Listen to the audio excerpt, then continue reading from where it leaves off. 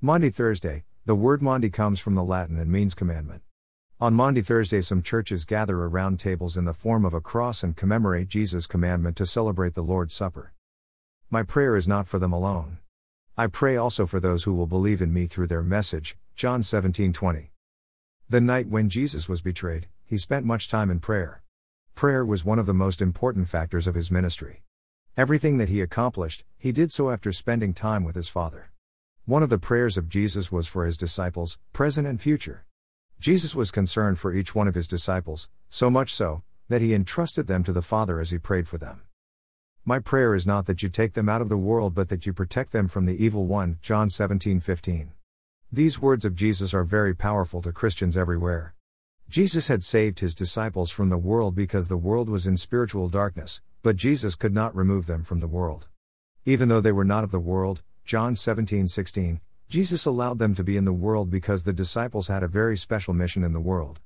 The disciples' mission was similar to Jesus' mission. As you sent me into the world, I have sent them into the world. John 17:18.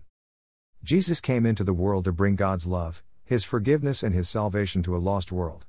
Jesus came to rescue men and women from their loneliness, from their evil ways, and from their fallen lives in order to give them a meaningful and purposeful life. This abundant life comes as people discover God's divine purpose for them, and as they learn how to obey God's commandment and live by God's word. Since Jesus' time on earth was short, he called a group of 12 people whom he called apostles. The word apostle comes from a Greek word that means the one who is sent. Each disciple was sent into the world with the message of Jesus. That message is what we call the gospel, the good news that in Christ God was calling people into a new life, a life marked by a new relationship with him. Thus, in his prayer for the disciples, Jesus also prayed for today's disciples. He said, "My prayer is not for them alone. I pray also for those who will believe in me through their message." When Jesus prayed, he was not praying only for those 12 disciples who shared that Last Supper with him, but he also prayed for those who will believe in him through their message. These words of Jesus reveal something important, that at times Christians today fail to realize. Jesus knew and expected that the disciples would go everywhere and proclaim the good news of the gospel. Christianity is one generation away from being extinct. If those early Christians did not proclaim God's message, you and I would not be here today. If you and I do not carry God's message, many people will die without hearing the good news of Jesus Christ. As before, Christ expects you to carry his message to a lost world. This is the reason he saved you and then sent you into the world. Jesus knew that Christians would accomplish their mission in a hostile world. My prayer is not that you take them out of the world but that you protect them from the evil one.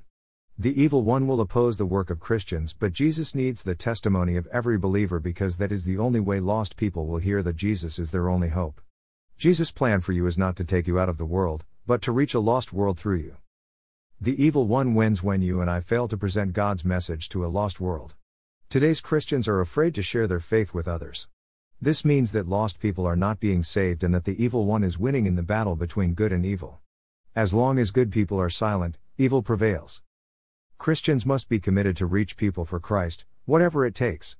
This commitment comes out of a realization that we are God's agents in the world, that we are ambassadors of Christ, charged with a ministry of reconciliation. Christians should boldly proclaim Christ because we are not ashamed of the gospel, because it is the power of God for the salvation of everyone who believes. Romans 1:16. The Church of Jesus Christ is a place where men and women can discover God's new life in Christ. Christians live in the midst of broken people with broken lives.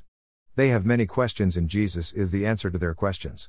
Christians must carry God's message to these future believers. Jesus expects us to do so.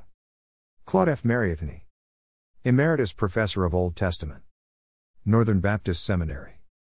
Note: did you like this post? Do you think other people would like to read this post?